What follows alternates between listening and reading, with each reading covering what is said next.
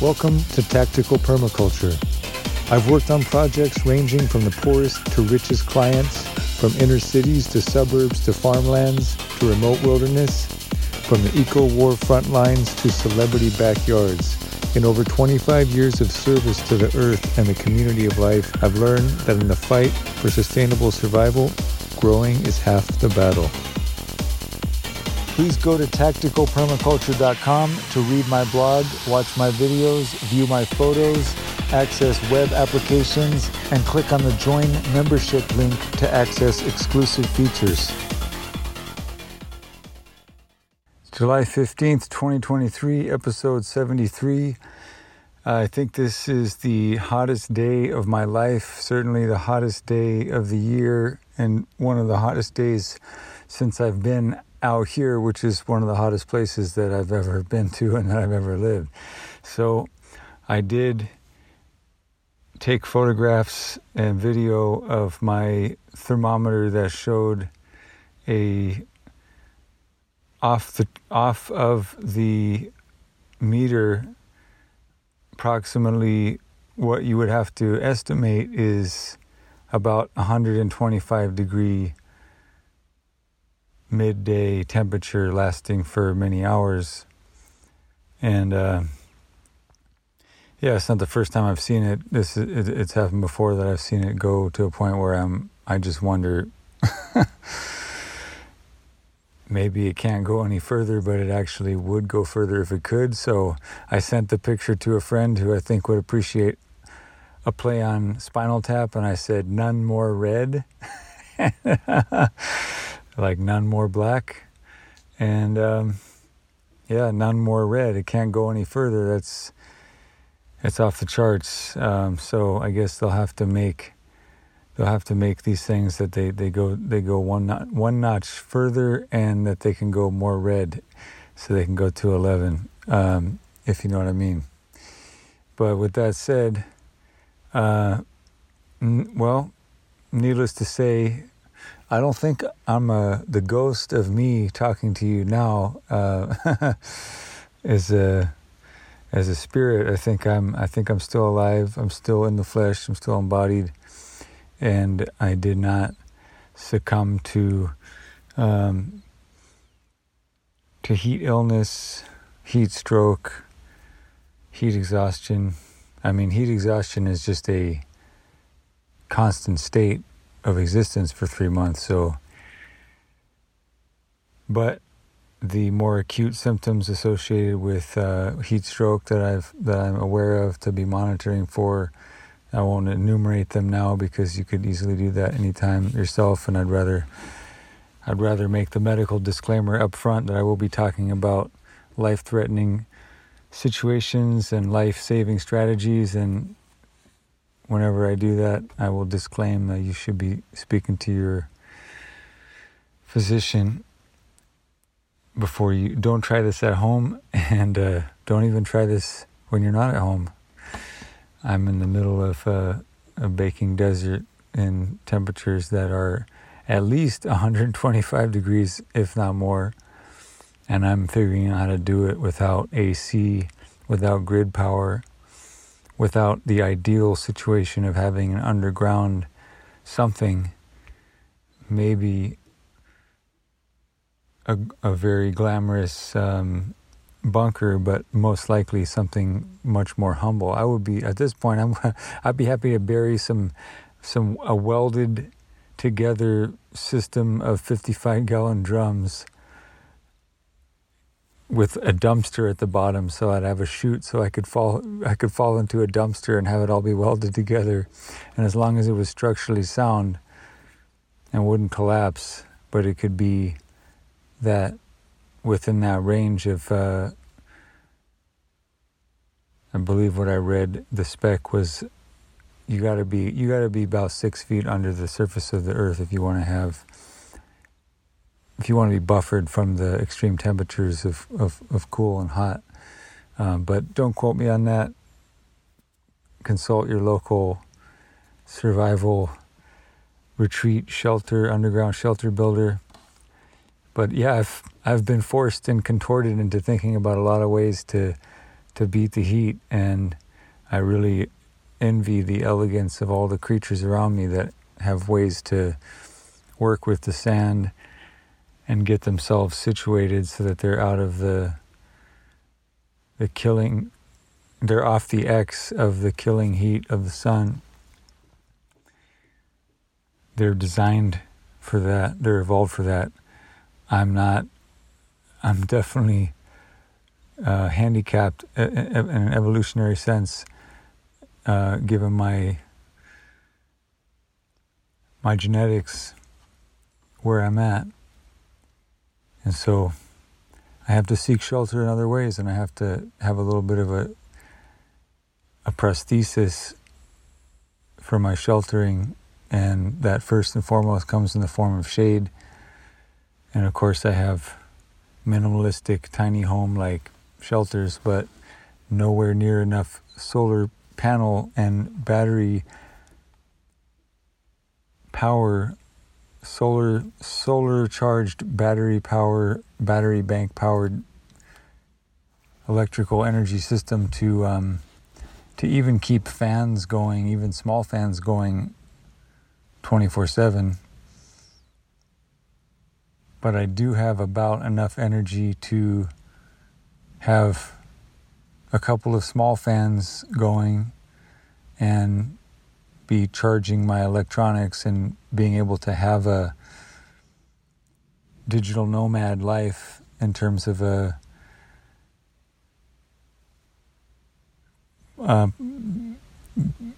office hours of computing and being connected and being engaged in the modern world of the internet with mobile and desktop, having that be supplied by the solar panels and the battery bank and whatnot.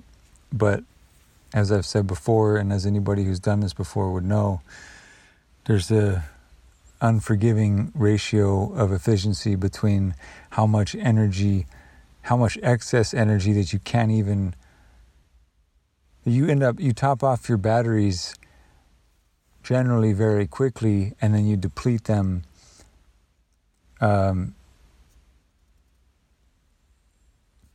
what's the best way to say this so that it's very, very elegant? The solar panels are very efficient at charging the batteries, but the use of those batteries when there's no midday sun to keep them topped off, they lose the efficiency of them applying that back into appliances after hours, after the solar peak hours. You lose a lot of that efficiency, so you end up with having to have a very disproportionate number of batteries or battery capacity within the bank, depending on the type of battery used, of course, to where to some degree that can be cost prohibitive, or for me, I'm just at a point where I want to figure out, I'm willing to gamble with my comfort and to some degree gamble with my life, and in order to understand what is the minimum amount of landfill karma that I need to maintain in order to survive and to break free and to rewild. Because I want to get to a point where at least a little bit, at least within the golden years before I die, I want to have spent at least a day, but hopefully more than a year, where nothing I eat, nothing I drink, nothing I utilize for my happy, healthy, robust existence in the wild is ever going to go to a landfill and is ever going to have a toxic legacy in the soil that I'm nurturing and that's nurturing me. I want to get to not only zero waste, but zero pollution. And I want to have that be the zone that I'm in for, again, as long as possible. And so to me, the idea of taking on more panels and more batteries, I took on one more panel and one more battery this year, because the ones I have are already they're already definitely getting towards the end of their life cycle. And I at least got to maintain the humble existence that I have. So I did compromise in that way, but I do not want to, even though I could afford to, if I wanted to make that trade, as it were. Everything's a trade. Because I'm not rich. I'm richer than I've ever been before, and I'm grateful for that, but I am not rich in the sense that I can afford to that I can just fuck around financially. I cannot fuck around financially if I want to stay free and not have to go to work.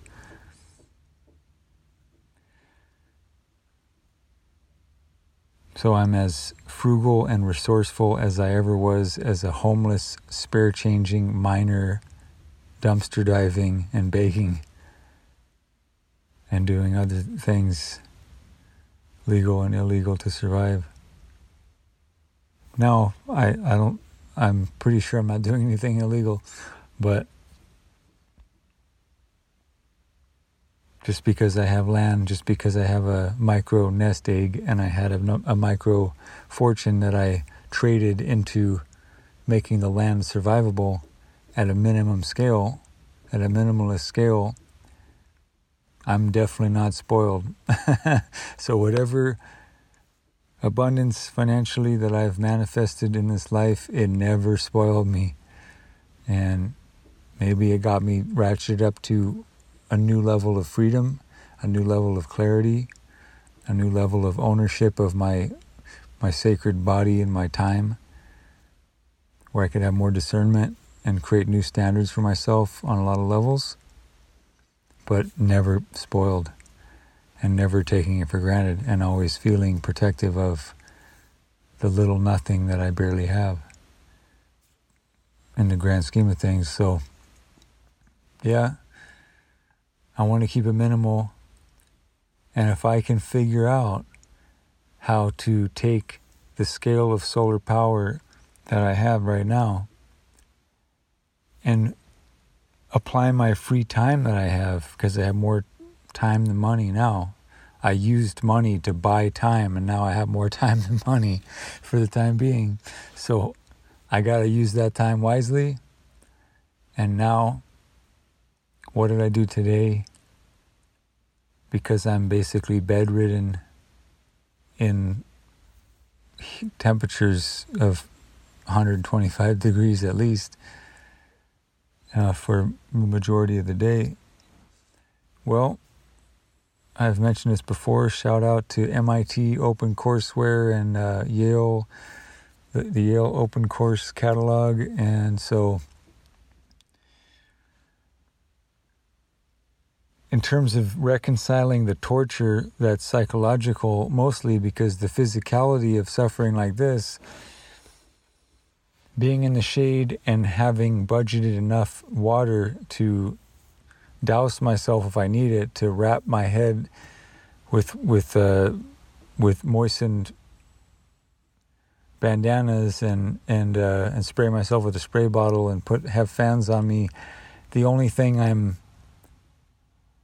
wasting is just I'm accelerating the rate at which my water gets depleted, because I don't have a well and I'm living off of rainwater and water that I truck in once a year at this point. So I have to think about the water storage capacity that I have, and this is summer 3, and I would say it's from my very foolhardy and ignorant city slicker beginnings of not having my water game dialed in in the first summer, and having actually probably almost died because of it on multiple occasions, and definitely put myself through weird agonizing pain in different organs because of not understanding how to do certain things right. It's a learning curve. But by now, my water supply is abundant enough to where I can be more experimental. But I gotta be careful and frugal with the water supply. And I've capped my energy supply already. But I do have, I could be very extravagant with my usage of water. Of course, I drink enough with an electrolyte, Himalayan sea salt, pinch of it per every gallon of water that I drink. That's how I've staved off hyponatremia since it almost killed me last year. Seems to be doing all right so far. And sorry if it's TMI, but a bit of flax in the diet is helping me avoid, shall we say, dehydration in other ends of the spectrum of the digestive tract. So I think not only do I love growing flax sprouts and seedlings and harvesting and eating the sprout plant, the flax plant as it's growing, but I've been subsisting off it. It's replaced sesame seeds, ground sesame seeds. Now I eat ground flax seeds, and this is not for everybody, so don't take it as a fad diet. But for me, it's not just supplemental. It's become, and yeah, to be honest, it's 5 heaping teaspoons a day, and basically about a third of a soup bowl of fermented greens, and that's my lunch, along with green tea and 2 non-heaping teaspoons of cacao. I'm on a. I figure that it works out mathematically, calorically, because I'm not moving a lot. In the cooler months, I'm able to move around a lot more and do a lot of work, so I can excuse myself. I don't have an eating disorder, but the eating disorder that I have in the heat is not having an appetite, and that is scary because the heat can be so just soul crushing that it's not that I'm trying to starve myself to death, like I'm on a hunger strike against God for cooking me to death with the sun. It's not mental in that sense. It just really is. It feels like torture to eat in temperatures, even in the morning, even before the sun is up. It's just, you spend all day and all night being beaten mercilessly by the heat. And then you have a couple of hours in the early morning, right before the sun comes up, to feel beaten up. So you get beaten up for 22 hours, and then in the time that you've stopped being beaten up, you feel how beaten up you are for about 2 hours, and then you start getting beaten up again. And that's the torture that I'm surviving through. And one of those things is how it affects the ability to have an appetite. So I again started adding, I was eating a bowl of my raisin pumpkin seed almonds with a pinch of ginger and cinnamon powder, and to me, I'm in total paradise eating that dry every day. And it was only just in the last couple of days where I said, "Oh no, I'm starting to get that that feeling again that I can't, that I'm losing my appetite, and that's not good." So I'm gonna add water to it and just make it go down easier and faster. And not that I'm trying to eat any faster than is healthy. I eat as slow as I possibly can. They say drink your food and eat your beverages, sort of thing. But Yeah, I'm in the thick of it now. It's getting real, and like I said, I'm trying to do the economics of the energy and the water, and then spend the time with the courseware to I guess the point I was meandering around was the psychology of the psychological aspects of the torture. The physical aspect of being tortured by the heat is nowhere near as bad as the psychology of being debilitated so that you can't really engage in any activity for that many hours, so that the time drags and you can't get in the zone. And therefore, if time's not flying because you're not in the zone, because you can't move and you can't do anything, stimulation by other means, the experience of, for me, saying to myself, if I can project myself into these archived Ivy League undergraduate and graduate level courses, I believe it's both, but hey, to me it's all above, it's all mostly going over my head anyway. So at least I'm engaged because I'm trying to make sense of it all. But no, I would recommend it for anybody. And I'm not the most geeky technical person, and I don't think I would have passed the tests to get me into those schools. I did get into University of Oregon, which isn't the bottom of the barrel, but it's not. I didn't have to. Somehow I was able to get a waiver on some of the entry tests and whatnot. I had a GED with honors and a stellar letter to the dean, I believe, about why I should be admitted and what my mission was, and they gave me almost a full ride. But life happened, and my music, pursuing my dreams in the music industry, drove me to leave halfway through my undergrad studies at University of Oregon, and I'm here speaking to you, punch drunk by the sun and a little bit inebriated with my raisin wine to help me sleep and to help ease the pain and to give me something to look forward to every day. One potent glass of that raisin wine and several, a ratio of 4-to-1 of that glass of wine of water to make sure it doesn't kill me while I'm sleeping, but in terms of dehydration. But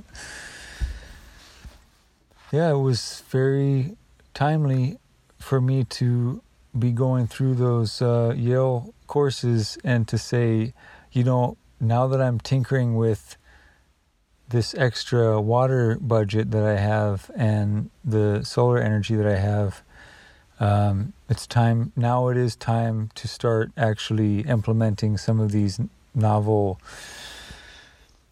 hacks that I spoke about in recent episodes, things that are leading up to a reveal of my now more still totally primitive, but in the spirit of MacGyver, just a hack job, but a hopefully intelligent, maybe not sophisticated, maybe not award-winning, but based on some command of the science and the physics and a bit of redneck engineering, which I don't even have that. I can't even claim that. I'm a city slicker trying to appropriate redneck engineering and Ivy League technical, scientific, and physics sort of wizardry. So somewhere in the middle, I end up alive enough at least to share my report about where I'm at. So today it was a four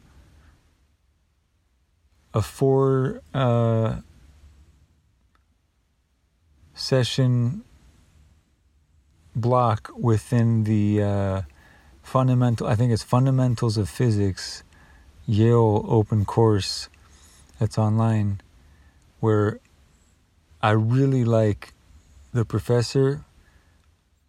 I don't want to go on a tangent, but there's something so deep and profound and subtle in his way, the way he presents, and the way that he doesn't dumb it down, because he's talking, and a large percentage of what he's talking is basically speaking in formulas, but he's able to speak in formulas seamlessly with the way he speaks in natural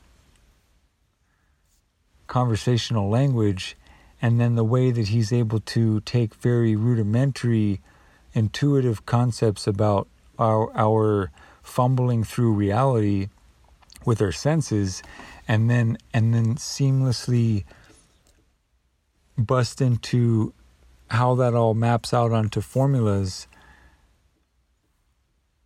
Obviously there's plenty of it that goes over my head once he starts talking, and nothing but the random symbols used to represent different forces and chemicals and etc., etc. I'm not a chemist, I'm not a biologist, I'm not a physicist, but I do at this point depend on some general understanding, awareness of certain principles in order for me to be able to survive right now. So I make light of it, but I don't want to take it too lightly. But I want to just give him some praise and say I really enjoy it. And the things that I have enjoyed the most is when there are many just golden moments where he just takes something so esoteric but moving and profound about physics, and then very casually explains it in a way that just hits home with something that's very intuitive. And he does that a lot. So I always it's the anticipation of those payoffs that get me through the stuff that goes over my head. But what I'm trying to understand right now is how I can build on the moderate success that I spoke about before, which is this me fumbling upon a system of taking the hyper-conductive thin metal dog bowl, if you will, but basically just a stainless steel mixing bowl that's the size of bigger than what we would normally have a bowl of cereal or a bowl of soup out of, but more the size of a generous dog food bowl or mixing bowl.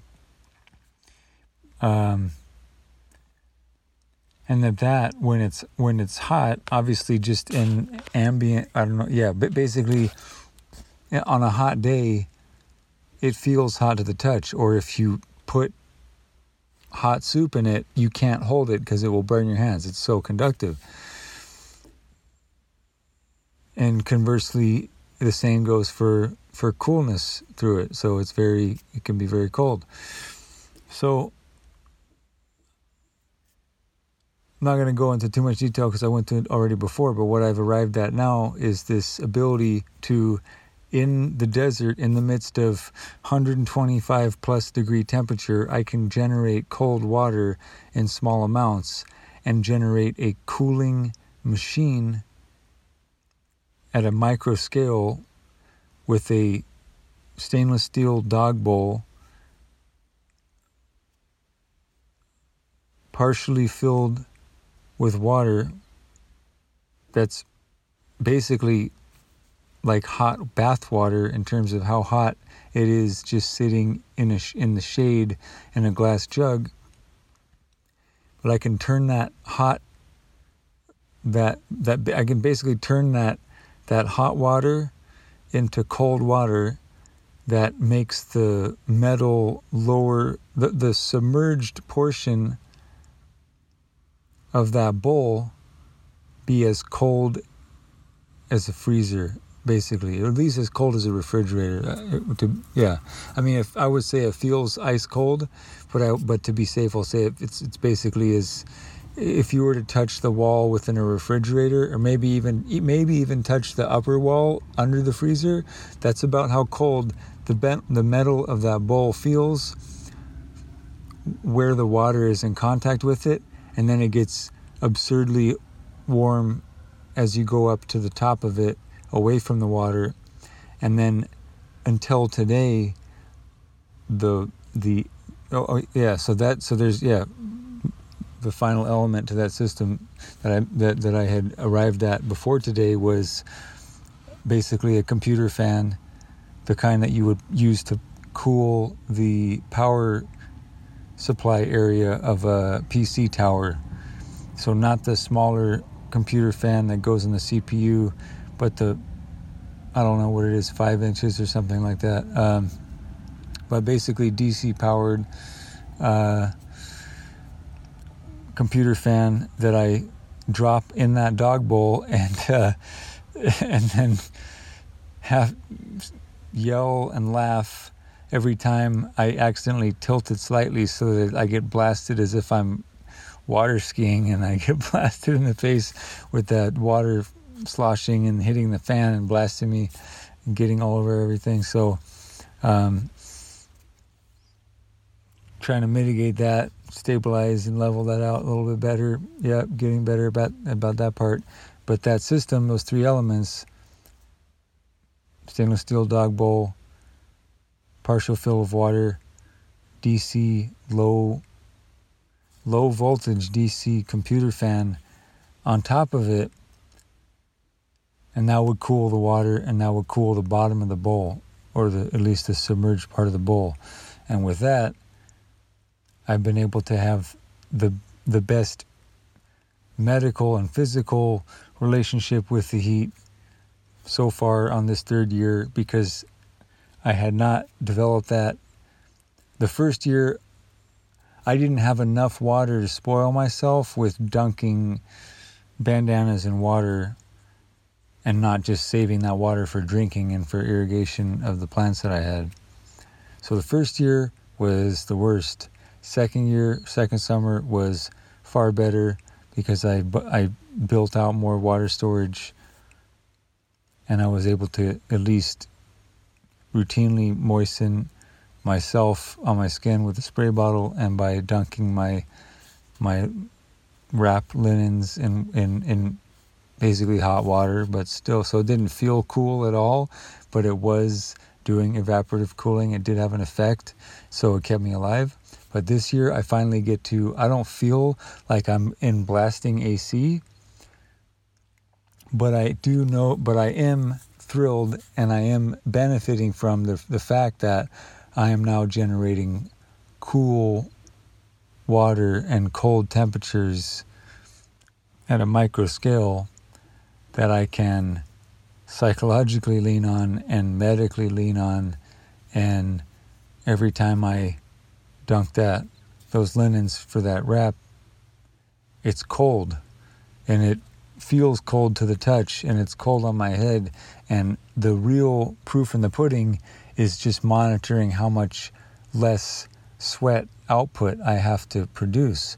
The fact that I can be sitting in 125 degree temperature and not be sweating profusely the way I have been in the previous years shows me that these effects are real, and they're starting to work, and it's becoming a factor that I need to really understand more and really try to scale and optimize.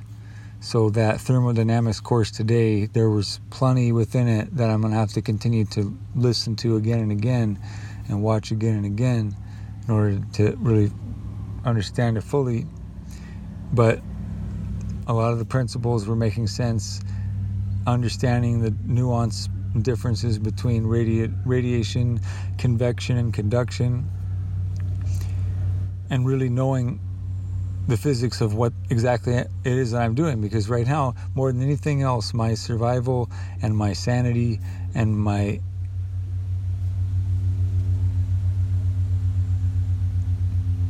ability to function and be productive, it's all a factor of these MacGyver kind of physics, which I don't intrinsically, I didn't come from that background, I don't intrinsically understand it. I'm reverse engineering it and hacking it as I go along. And the threshold that got crossed today, because I'm kind of recapping a bit,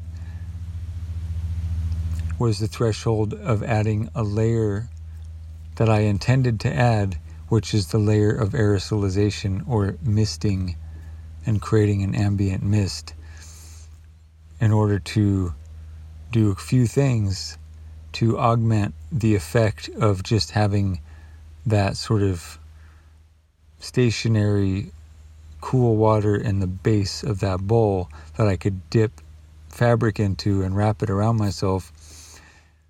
The next level of experimentation, but also adding risk, that I'm going to talk about, which is going to be the main sort of title subject, is getting into the realm of how to discover what the minimum energy and water usage amounts are going to be in order to create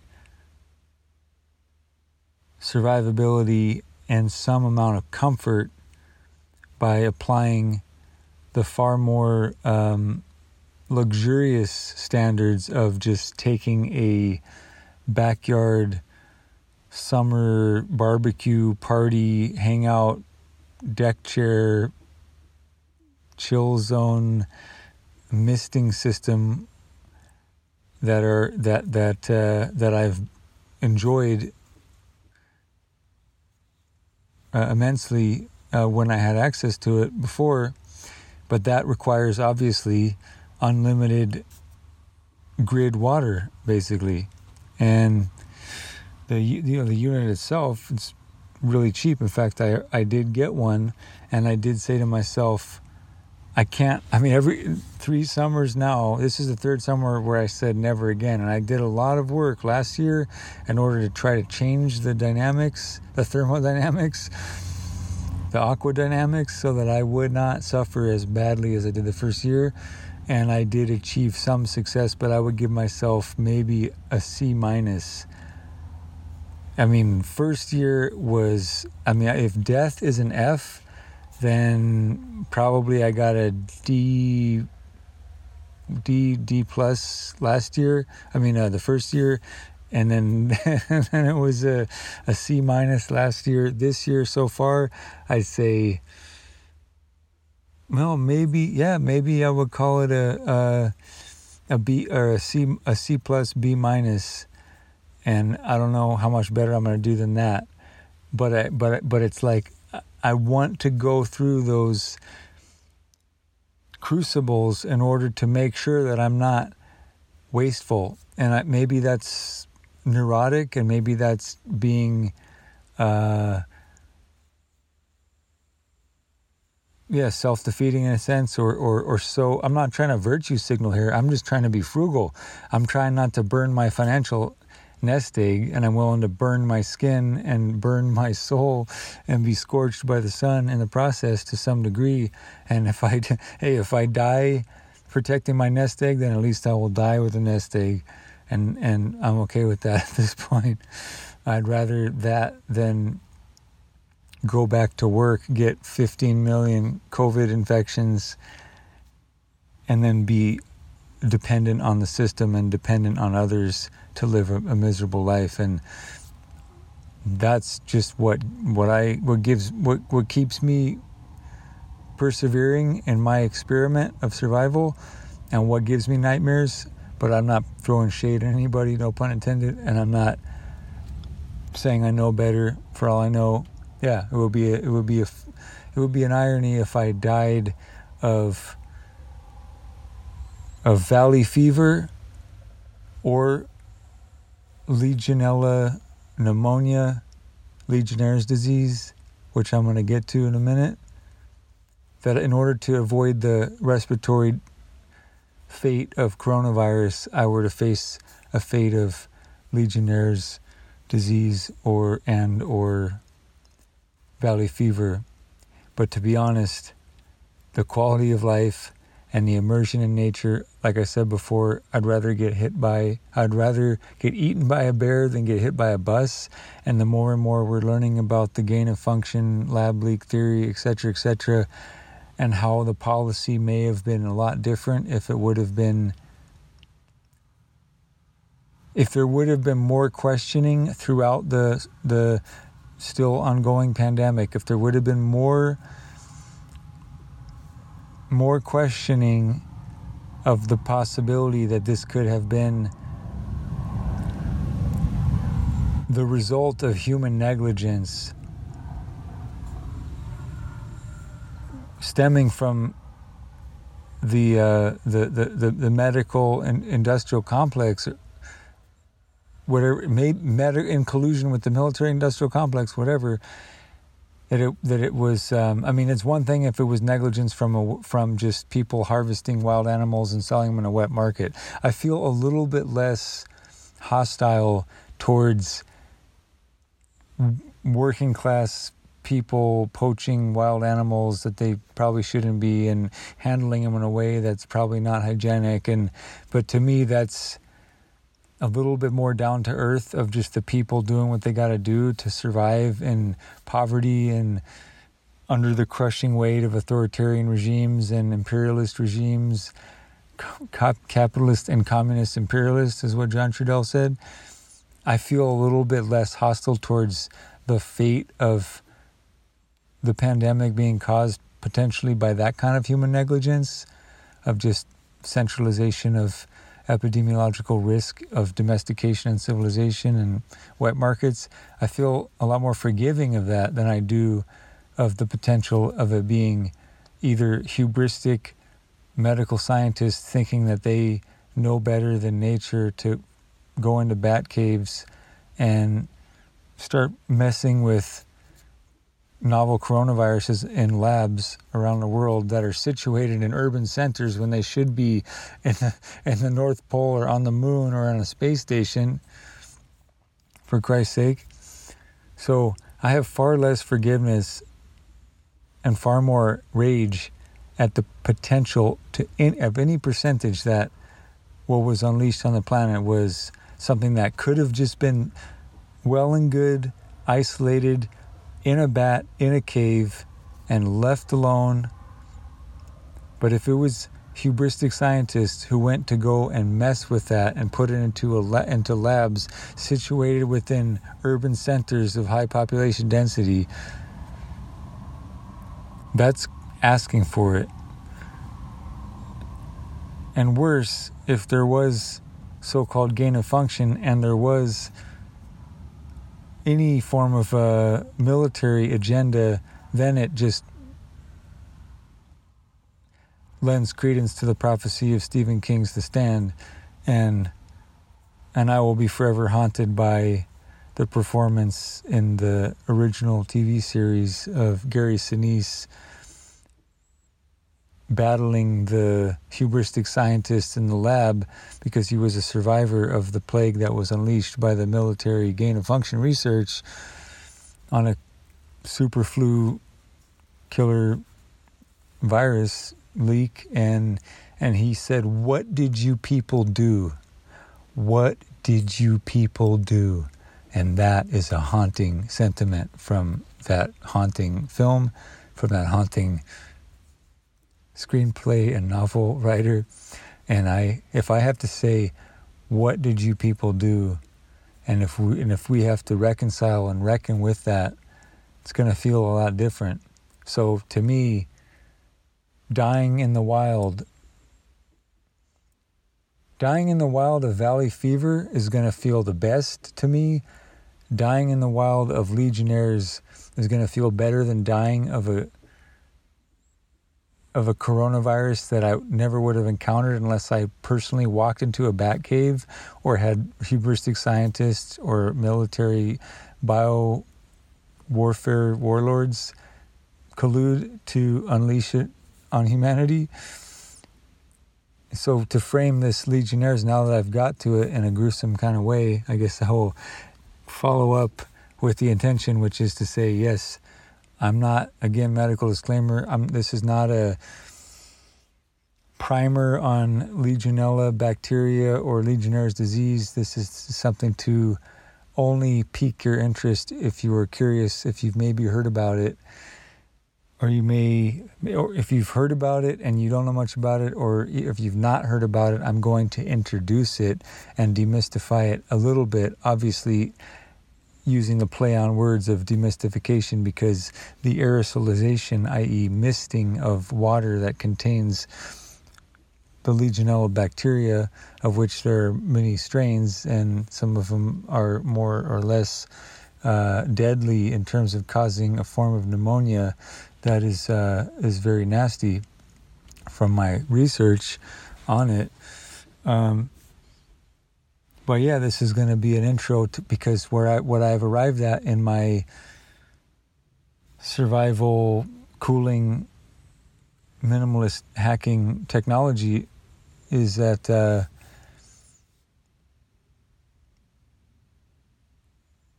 I've crossed that boundary now that I have that cool water supply, and as of today,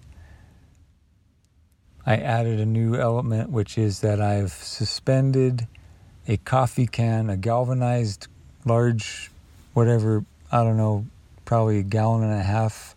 I don't know exactly how many ounces anymore, what the volume is, but you would consider it basically one of those larger coffee cans. So probably about, 8 inches diameter and about 10 to 12 inches tall, kind of a coffee can, galvanized. And I had used it in the nursery before, and so I adapted it for this purpose. So it kind of looks like this very solar punk kind of IV, the way that you see those IVs that people in the hospital have to push around. I've been there, I've done it. But instead of a plastic sack of saline or whatever solution they're keeping you topped up with, it's a coffee can with a silicone sealant spigot that I drilled a hole to attach it and plumb it through the bottom and seal it, and then I have that running out to a hose clamp that's clamping I believe a 1/2-inch silicone tubing length that then terminates in a brass garden nozzle, the kind that you don't squeeze like a gun trigger, but you rotate it and it opens by twisting it, and it's kind of a conical, a long cone that you turn it one direction to open, one direction to shut. I believe it's righty tighty, lefty loosey. And so that is the water reservoir IV that I have to top off that dog bowl with a fan on top of it, so that I can maintain a supply of cool water to dunk my bandana in. And that was the first test, was just, okay, now that I have, now that it's the season that it is, I'm having to do bee kung fu every day in the morning. When it gets too hot, they disappear, but in the mornings, they're all over me. There was at one time I was ganged up by 4 of them, and they've had me mad dashing, running for it, and doing all kinds of funky dances and kung fu maneuvers. I'm not trying to hurt them, but I do need to own my space, and I need to, as they approach me, which they do just every day, chronically, they see me interacting with jugs of water and pouring my tea and everything attracts them. I've created a nice system for them to get into an area where the pond is so that they can get in and out of it. I've seen them use it. It's a little tunneling system I created for them, and we allow them in and nothing else. And they've used it, but they still want to dance with me. So I got to deal with that. So sometimes now I'm in a situation where I really, I don't want. They're not wasps. They're not of the variety that could sting me multiple times, but I don't want them to. I don't want them to die from stinging me once. I don't want to hurt any of them, and I don't want them to feel like they have to gang up on me. So far so good. It's just been a game of doing some shadow boxing, sparring, karate chops, and kung fu movements, and just I would like to believe that is the focus of my chi and my will that gives me this sort of energetic barrier. Because I'm not swatting at them. I'm just creating linear boundaries around my safety zone. Like, you shall not pass the field of this karate chop, which is far enough, is several inches away from me and several inches away from you. But wherever you move, you're gonna be met with an angle of that energy flow, and whether it's a visual experience or a movement of air or an energetic experience, so far it's been effective at parrying and deflecting them, and it's been an ongoing successful strategy. And if it fails, I'll be honest and let you know. But so far, it's been successful. But I got to worry about anywhere there's any water standing. They're gonna sense it and they're gonna go for it. So they have crept up on me in places where I did not want them to, and luckily it hasn't been disastrous. And so I've been able to get away with having this coffee can reservoir suspended like an IV, to where I can open it up and top off that dog bowl with water.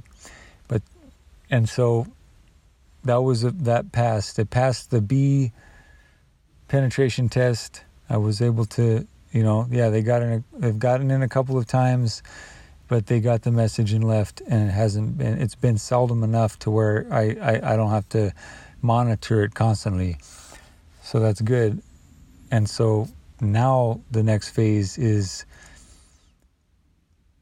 wanting to approximate the effect of that misting system, but doing it at a scale that doesn't just burn through all my water so fast that, I don't want to, for reasons I've explained before, I won't go into now. I got to remain under budget with my water supply and for another few months. And so that means that I have got to push myself under every circumstance to minimize the use of water for any purpose. Even though I have more than I've had over the last couple of years, the conditions are such that it needs to last longer, and I can't just tap out and go call time out and go get some more the way that I did in the previous years. So yes, I have more, but it's also more precious, and my use of it has to be more intelligent. So it kind of counterbalances in a way. I would rather use the supply very minimalistically and figure out what the minimum survival, sanity, and basic comfort. I don't think comfort's the right word, but to minimize discomfort is where I'm at. And to push those limits. And if I end up at the end of this period of time that I've allotted before I go and resupply with the water, If I end up with a ridiculous amount where I say, man, I could have used a lot more, well then, next year I'll use a lot more. But this year, I don't want to take a chance to where I fall short, because there's reasons why that would be a very big problem. So I actually did buy a bilge pump, and I did buy one of those backyard kind of full-scale misting systems, and I figured that I would be able to generate enough pump lift power in terms of the number of feet that bilge pump would raise the water, so it could go up and out of a bucket or a barrel, and rise a small number of feet and then be hanging above me, to just give me that misting experience. But even though I got those components, and they were relatively inexpensive, but I got all the fittings and I got everything I needed for it, and I designed that, and I said, I'm going to rely on this if I have to. I expect that I'm going to have to. But then at this point, I'm like, I know I can just feel intuitively how wasteful that's going to be. So I'm not saying I'm not going to try it. I'm not going to do it at all. I'd like to know how many hours that I can go for, how much energy, what the energy demand of that bilge pump is going to be. But also, it's ridiculously loud, and part of me just says, I didn't come out here to do rewilding with loud motors. I mean, the tiny little computer fan is almost like a meditation. It's almost like the sound of the wind or the tide, you know what I mean? But the bilge pump going off, even if it's just for a couple of minutes, because I actually bought a little toggle switch, so I wouldn't have it. I definitely would not have it running constantly over hours. I would probably toggle switch, run the bilge pump, pressurize that misting system, have it blast me for a couple of minutes, and then have a little fan give me the evaporative cooling effect on my skin until it dried up, which would only be a few minutes later, and then do it again and just repeat. And that would be my job to stay alive. I did something similar last year, which was take a kind of like a box fan and then drape a piece of bed sheet fabric, like a tapestry, in front of it, so that the heat blasted by that, the hot air blasted by that fan would hit the fabric and not my face.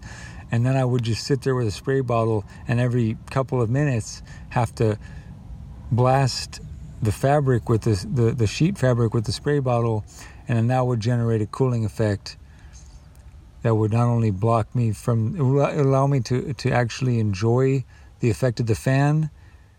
Whereas basically what I've discovered is that any fan, when the temperature is more than 80, 90 degrees, you're just blasting yourself with hot air, and it is going to give you chapped lips and bloody noses and make your eyeballs dry out and make you want to die even more and make you suffer even more and do almost probably nothing for you. So that's where I really got into this game of how do you work with moisture in the air. And that was the first sort of mock-up iteration of me realizing this, okay, there is this dynamic between these forces of convection that are happening sort of magically in this dance between the density of and the capacity of water molecules aerosolized in the air and in fluid form. All these different interplays and edges of the physics of the interaction between dry desert heat air and water with no air affecting it, water with the normal natural breezes and gusts affecting it, and then larger fans which cause fabric to dry out faster, smaller fans which cause the drying out to happen slower, but have less of a dramatic effect in terms of the force and the movement. So I'm trying to figure out, how do I miniaturize these effects to save energy and to save water? And I went from these more gross experiments that were wasteful and where I knew where this was going. I'm gonna end up spending more of my water on this very inefficient, half-assed cooling methodology than I'm actually drinking or that I'm irrigating with. And to me, I'm okay with, during the summer, that being a equal parts of 1/3 each. 1/3 I drink, 1/3 I drink. Yeah, 1/3 I drink, 1/3 I apply to keep myself cool and clean, and then 1/3 goes to the garden. I think that's fair, and I'm okay with that, and that's kind of what I'm hoping to establish.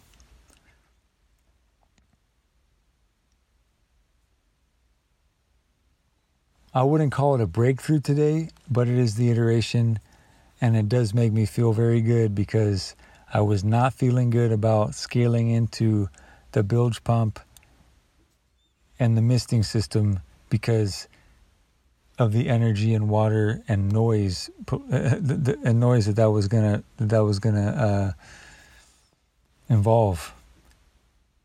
And if anything, if I could just make this small computer fan extend that field of cooling just a little bit more on a couple of different dimensions, it would be such a win. And that's what happened today. And I mean, if it was over 125 today, and I was basically able to huddle up and hunch over this little bowl, where it's the opposite of where you would be putting your hands close to the campfire and rubbing them together and trying to get as close to the campfire as you could without smoking yourself out or getting burnt by it. But that sensation and that relationship to the campfire is the relationship I have to this dog bowl with a little bit of water and a computer fan in it, because the little area of coolness and that gradient of coolness that's being generated by that magical effect of the physics of some gradient of conduction, convection, etc. There's all kinds of different dynamics interacting in different ways, and I'm part of that system. But today I was able to extend it more than yesterday, and the big difference was that I did two things. I allowed the water level to come up so that it was just barely touching the bottom of that fan, plenty safe and away from where the electrical wires were going into the top of the fan, or the back, I should say the back of the fan versus the front of the fan. So I felt comfortable, and knowing it's low voltage DC, I've got circuit breakers, and I'm not too concerned about being shocked to death if there was a short because of the water, but I'm trying to not be stupid either. I don't want anything to just die.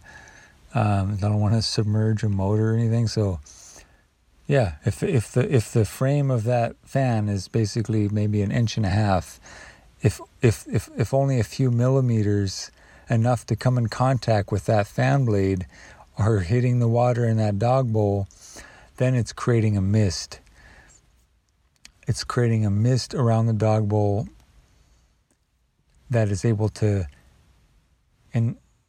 hit me with not millions, but maybe tens or hundreds per second or per minute of micro droplets that are basically creating the effect of sweat without costing me the loss of electrolytes and the water that I've drank, so that I'm basically being externally sweated upon by this partially submerged computer fan in this bowl of water that's now cold water. The fact that it's starting off at a lower temperature, or it is reaching a lower temperature and then hitting me and then evaporating against the hot air around me, it's actually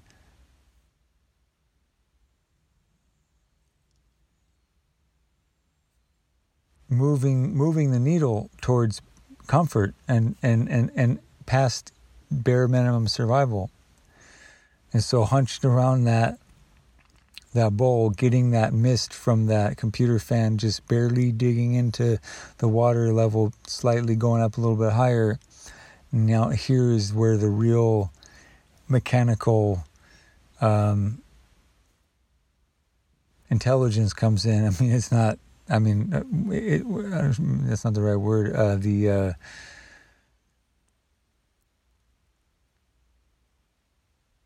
It's definitely not genius, but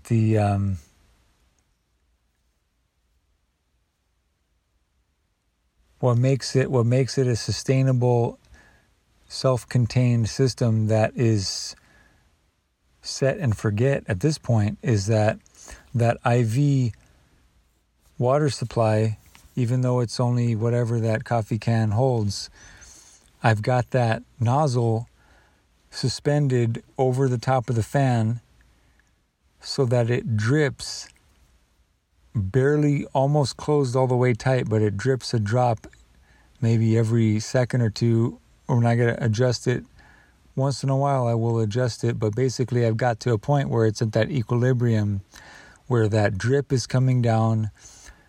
The drip hits the fan on its way down and adds to the velocity and the range of that misting effect. Just one drop on a computer fan from above.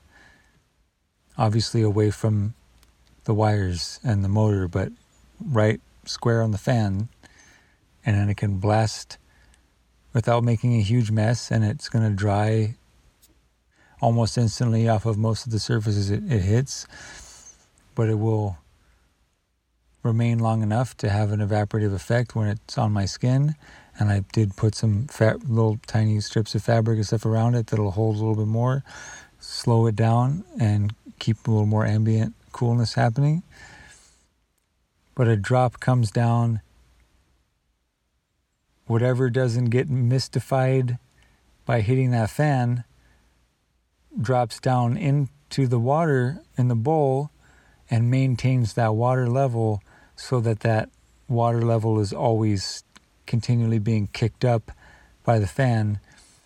And therefore, otherwise, I would just have to keep manually pouring water in, and that would be if my life depended on it, my sanity depended on it, I would do that, and I have been doing that, but at a different level. Now, I would not want to be doing that. I wouldn't have imagined wanting to do that in order to maintain that water, so it's always in contact with the fan, because it's always basically evaporating anyway, and I will add to it. I've been adding to it a few times a day, but there's a difference between maintaining an exact level and just keeping it from drying out completely, and letting and allowing it to shrink down between an inch to 3/4 of an inch before refilling it. That's a big difference from keeping it perfectly topped off at all times.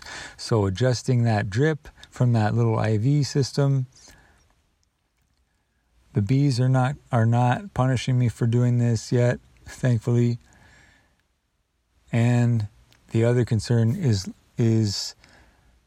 the risk of Legionella, the risk of becoming a Legionella bacteria farmer, as so many unwitting, stagnant, artificial water systems that we've built do by default. To give a little presentation on this menace that is Legionnaire's disease. Again, it's not a real comprehensive primer, but I have had to do more and more research, and I'm not sitting here looking at a bunch of notes, and I'm not going to give you the Wikipedia or Chat GPT version of this. I'm just going to speak emotively about my understanding of it and my relationship with it in terms of, in tactical permaculture sense, it's one of the enemies of survival. And until we get to a point in a permaculture design where we've got everything flowing cyclically and very naturally, and there's little, if any, need for the prosthesis of water tanks and irrigation, the goal ultimately, for some of us extremists in permaculture, is for there to be nothing toxic, nothing that ends up in the wasteland, nothing machine-made, nothing really fabricated, nothing that you couldn't fashion with your bare hands, ultimately. And that's the end point that we want to go back to, that our ancestors lived in, and that was non-toxic, non-carcinogenic, healthy, aesthetically pleasing, etc., etc. And for most people doing permaculture, we're on a continuum. Some of us really relish the vision of that end state. Some of us are just like, hey, we're trying to survive. We'll use PVC, we'll use tarps, we'll use whatever it takes, this plastic, in order to just survive. And I'm kind of in that situation too.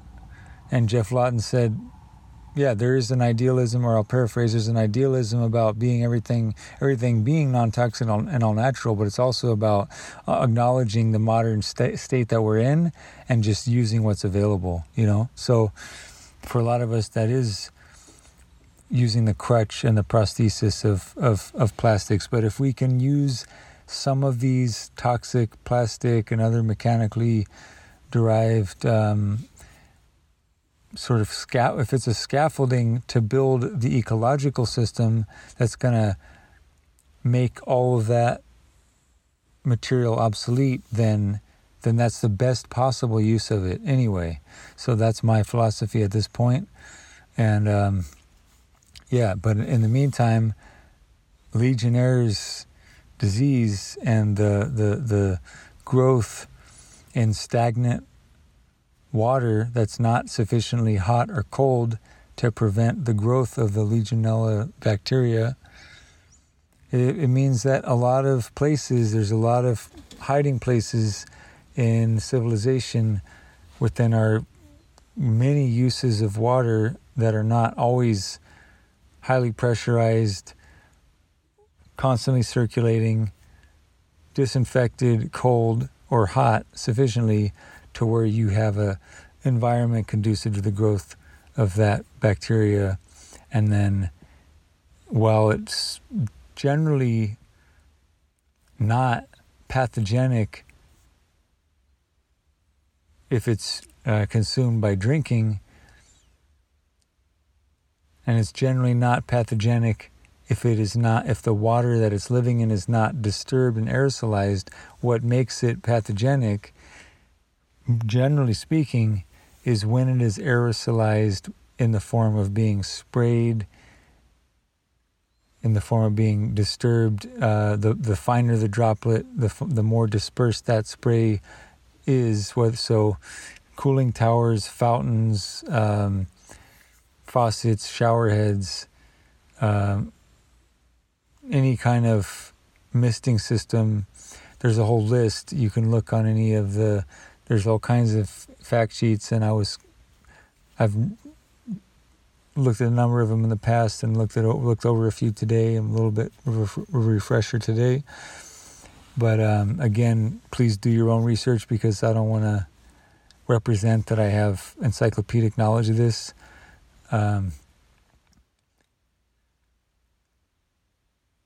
But yeah, I have to be concerned because I am living in a situation where all of my water is stagnant.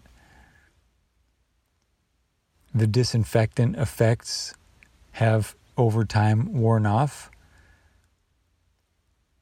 And so what is my Legionella mitigation strategy for my creating the perfect conditions for it to kill me in pretty much in any application of water that I have? And this isn't advice, this is just me saying what I am doing, and to some degree not what I would do, but what I am doing. And that is a combination of using the Berkey water filtration system that I've adapted in a certain way, using a 5-gallon bucket as the reservoir, if you will, whereas in the past I've used the official, believe stainless steel reservoir that the filters do their work in. But there's a life hack, a budgetary life hack to just get the filters themselves and use a 5-gallon bucket. Again, me using the plastic prosthesis for financial reasons.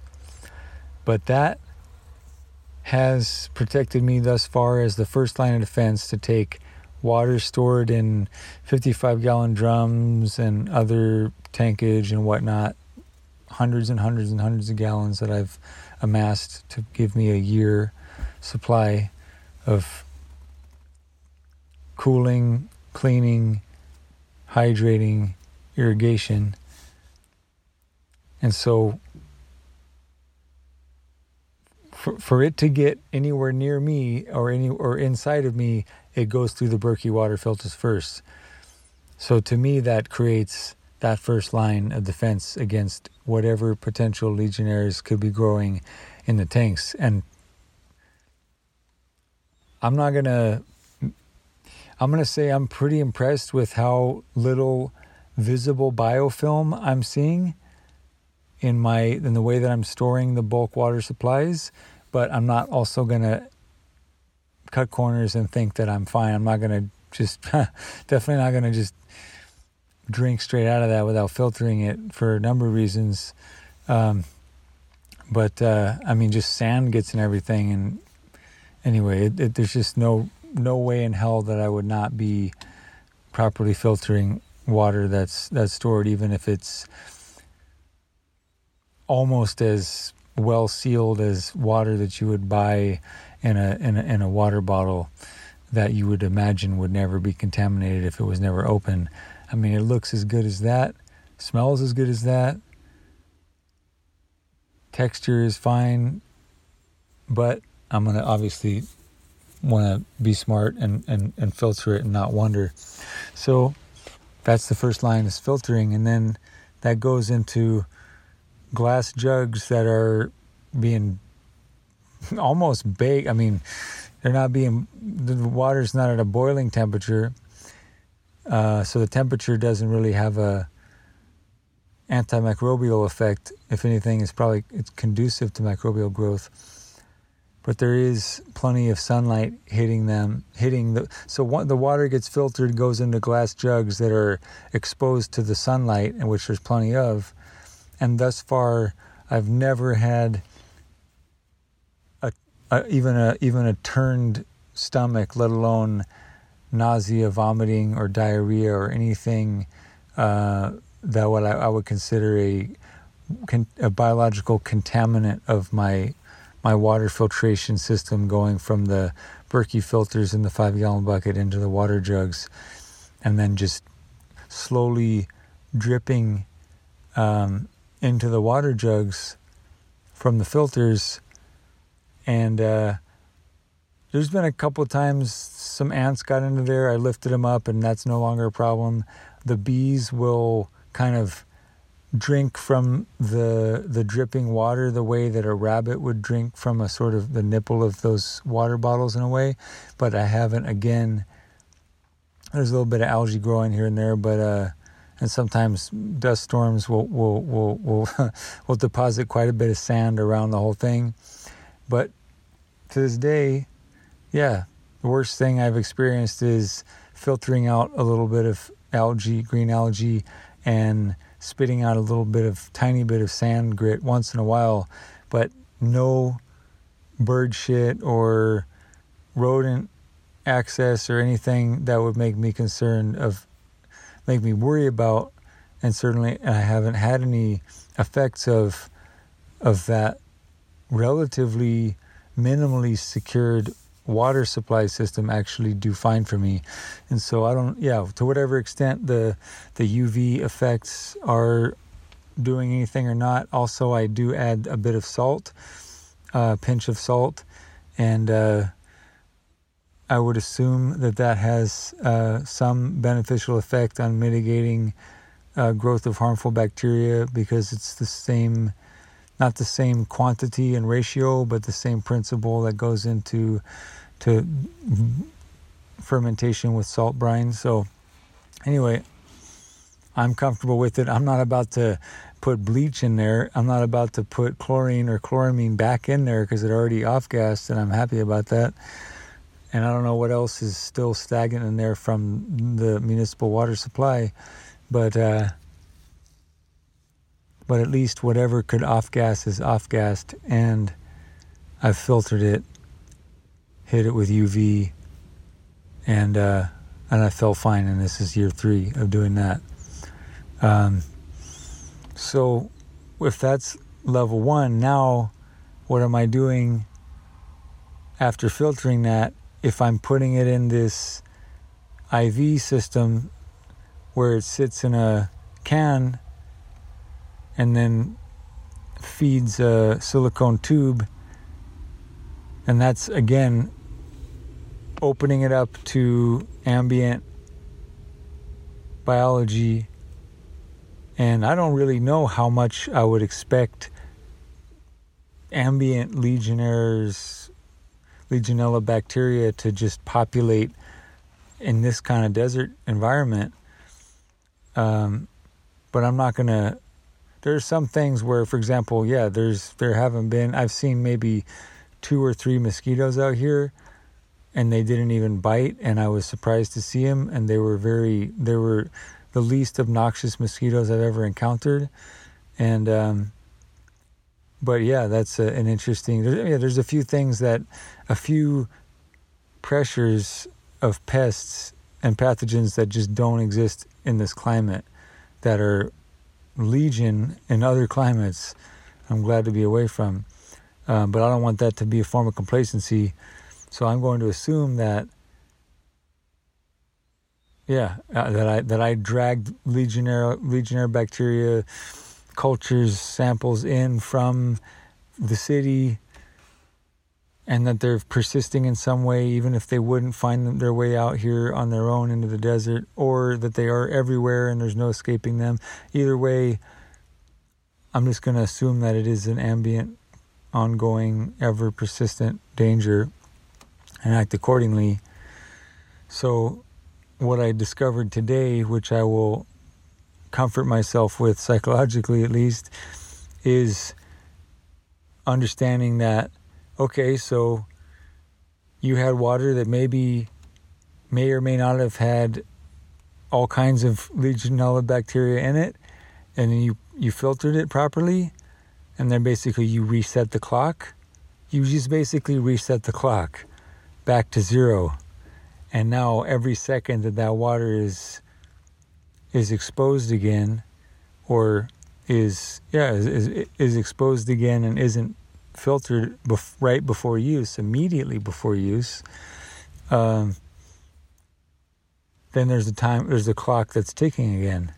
So my studies have given me a couple of different metrics. One of them has said, obviously depending on temperature, depending on the pH of the water, depending on the nutrients available in the water, a number of factors are going to contribute to how fast or how slow an potentially inevitable Legionella population is going to grow in that artificially stagnant water with unnatural biology and ecology that doesn't have competing organisms established in order to keep the Legionella in check. So it's basically a carte blanche to become overgrown and pathogenic. That's the problem of the artificial stagnant systems that we create that are isolated from the cycles of nature that would mitigate this, and the ecologies, the flows of the water flow patterns, and the competitive ecologies with the natural ecosystems that would mitigate any one pathogen from having an outsized risk or competitive advantage. Well, we basically create the conditions for it.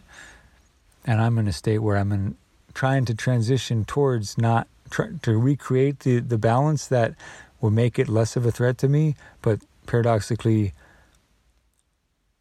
breaking free from the water grid and the city and trying to rewild. I'm basically gambling in this interim phase where I'm putting myself at the highest possible risk of Legionella exposure. And it's worth noting that it generally affects people who are elderly, immunocompromised, or just not fully developed in their immune system. For people who are considered generally healthy, it's considered generally not the most lethal threat if it gets you sick at all. But I got to think that I may not be the only one ever to be here, and I want to learn this stuff and be mindful of it. And also, my health may not always last forever, but I want to do anything. But I would almost rather die than be importing a bunch of toxic disinfectants, which are going to poison me and everything else, to have one effect, which is to kill that bacteria. If I can find other ways to block it, to prevent its growth, to mitigate its growth, etc., etc. So what I'm confident in now is this: once that filtered water is exposed again, the clock is ticking, and while there's variance in the rate of growth given the factors I mentioned before, nutrients, pH, temperature, etc., assuming that for the sake of just best practices, you imagine that it is, that imagine, to be on the safe side, better safe than sorry, that it has everything it needs and the perfect conditions to grow as fast as it possibly can. And if you design backwards from that, then I will, for myself, hope that if I don't minimize it, but I maximize it in my threat model, I'm going to overcompensate in a good way to protect myself. And if I can do that, again, without using chemical disinfectants, then great. So the spectrum that I read from a few sources was anywhere from 24 hours for a problematic population level to grow to 48 hours to up to a couple of weeks. And that big window between the one saying between 2 days and 2 weeks, then obviously that would be where all that nuance comes in of all those factors, the interplay of those factors. But I'm just going to say, okay, you know what, for me to sleep at night, I'm going to say, okay,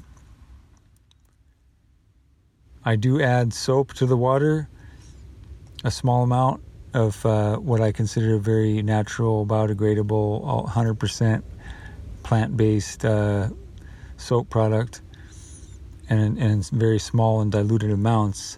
But it's enough for there to be a bit of some suds in that water once it gets down into that bowl. Certainly when the fan starts moving around in it, I mean, it's not an absurd amount, but it's there. And the reason that I put that in the system to begin with was that otherwise my scalp would be rotting off and I'd be itching like crazy. The only way I can have moist cloth wrapping my head literally 24/7 is that it has to be cycled through with soapy water and pulse. That soapy water has to be pulsed through that water cycle. It doesn't have to be applied in the same full amount every time I rinse and dunk and wring out my headdress, if you will, but has to be done, added to the solution once a day, basically, and then it can kind of fade out over that day.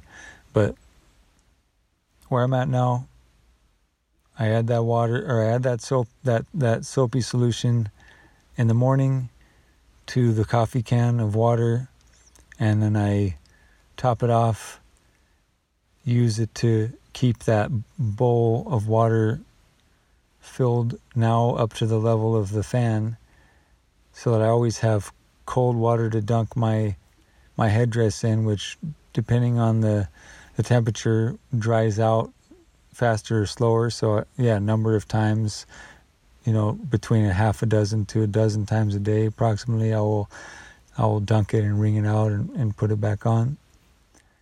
And now I'm happy to say that that's cold water and not hot water that I'm doing that with. So it's a lot more effective. And then now I have this ambient mist. And if I had any concern whatsoever that I was taking improperly filtered or filtered yet left out too long after filtering water in that system to become problematic with Legionella, the last thing I want to be doing is hunching over that fan, aerosolizing that water, wondering if I'm basically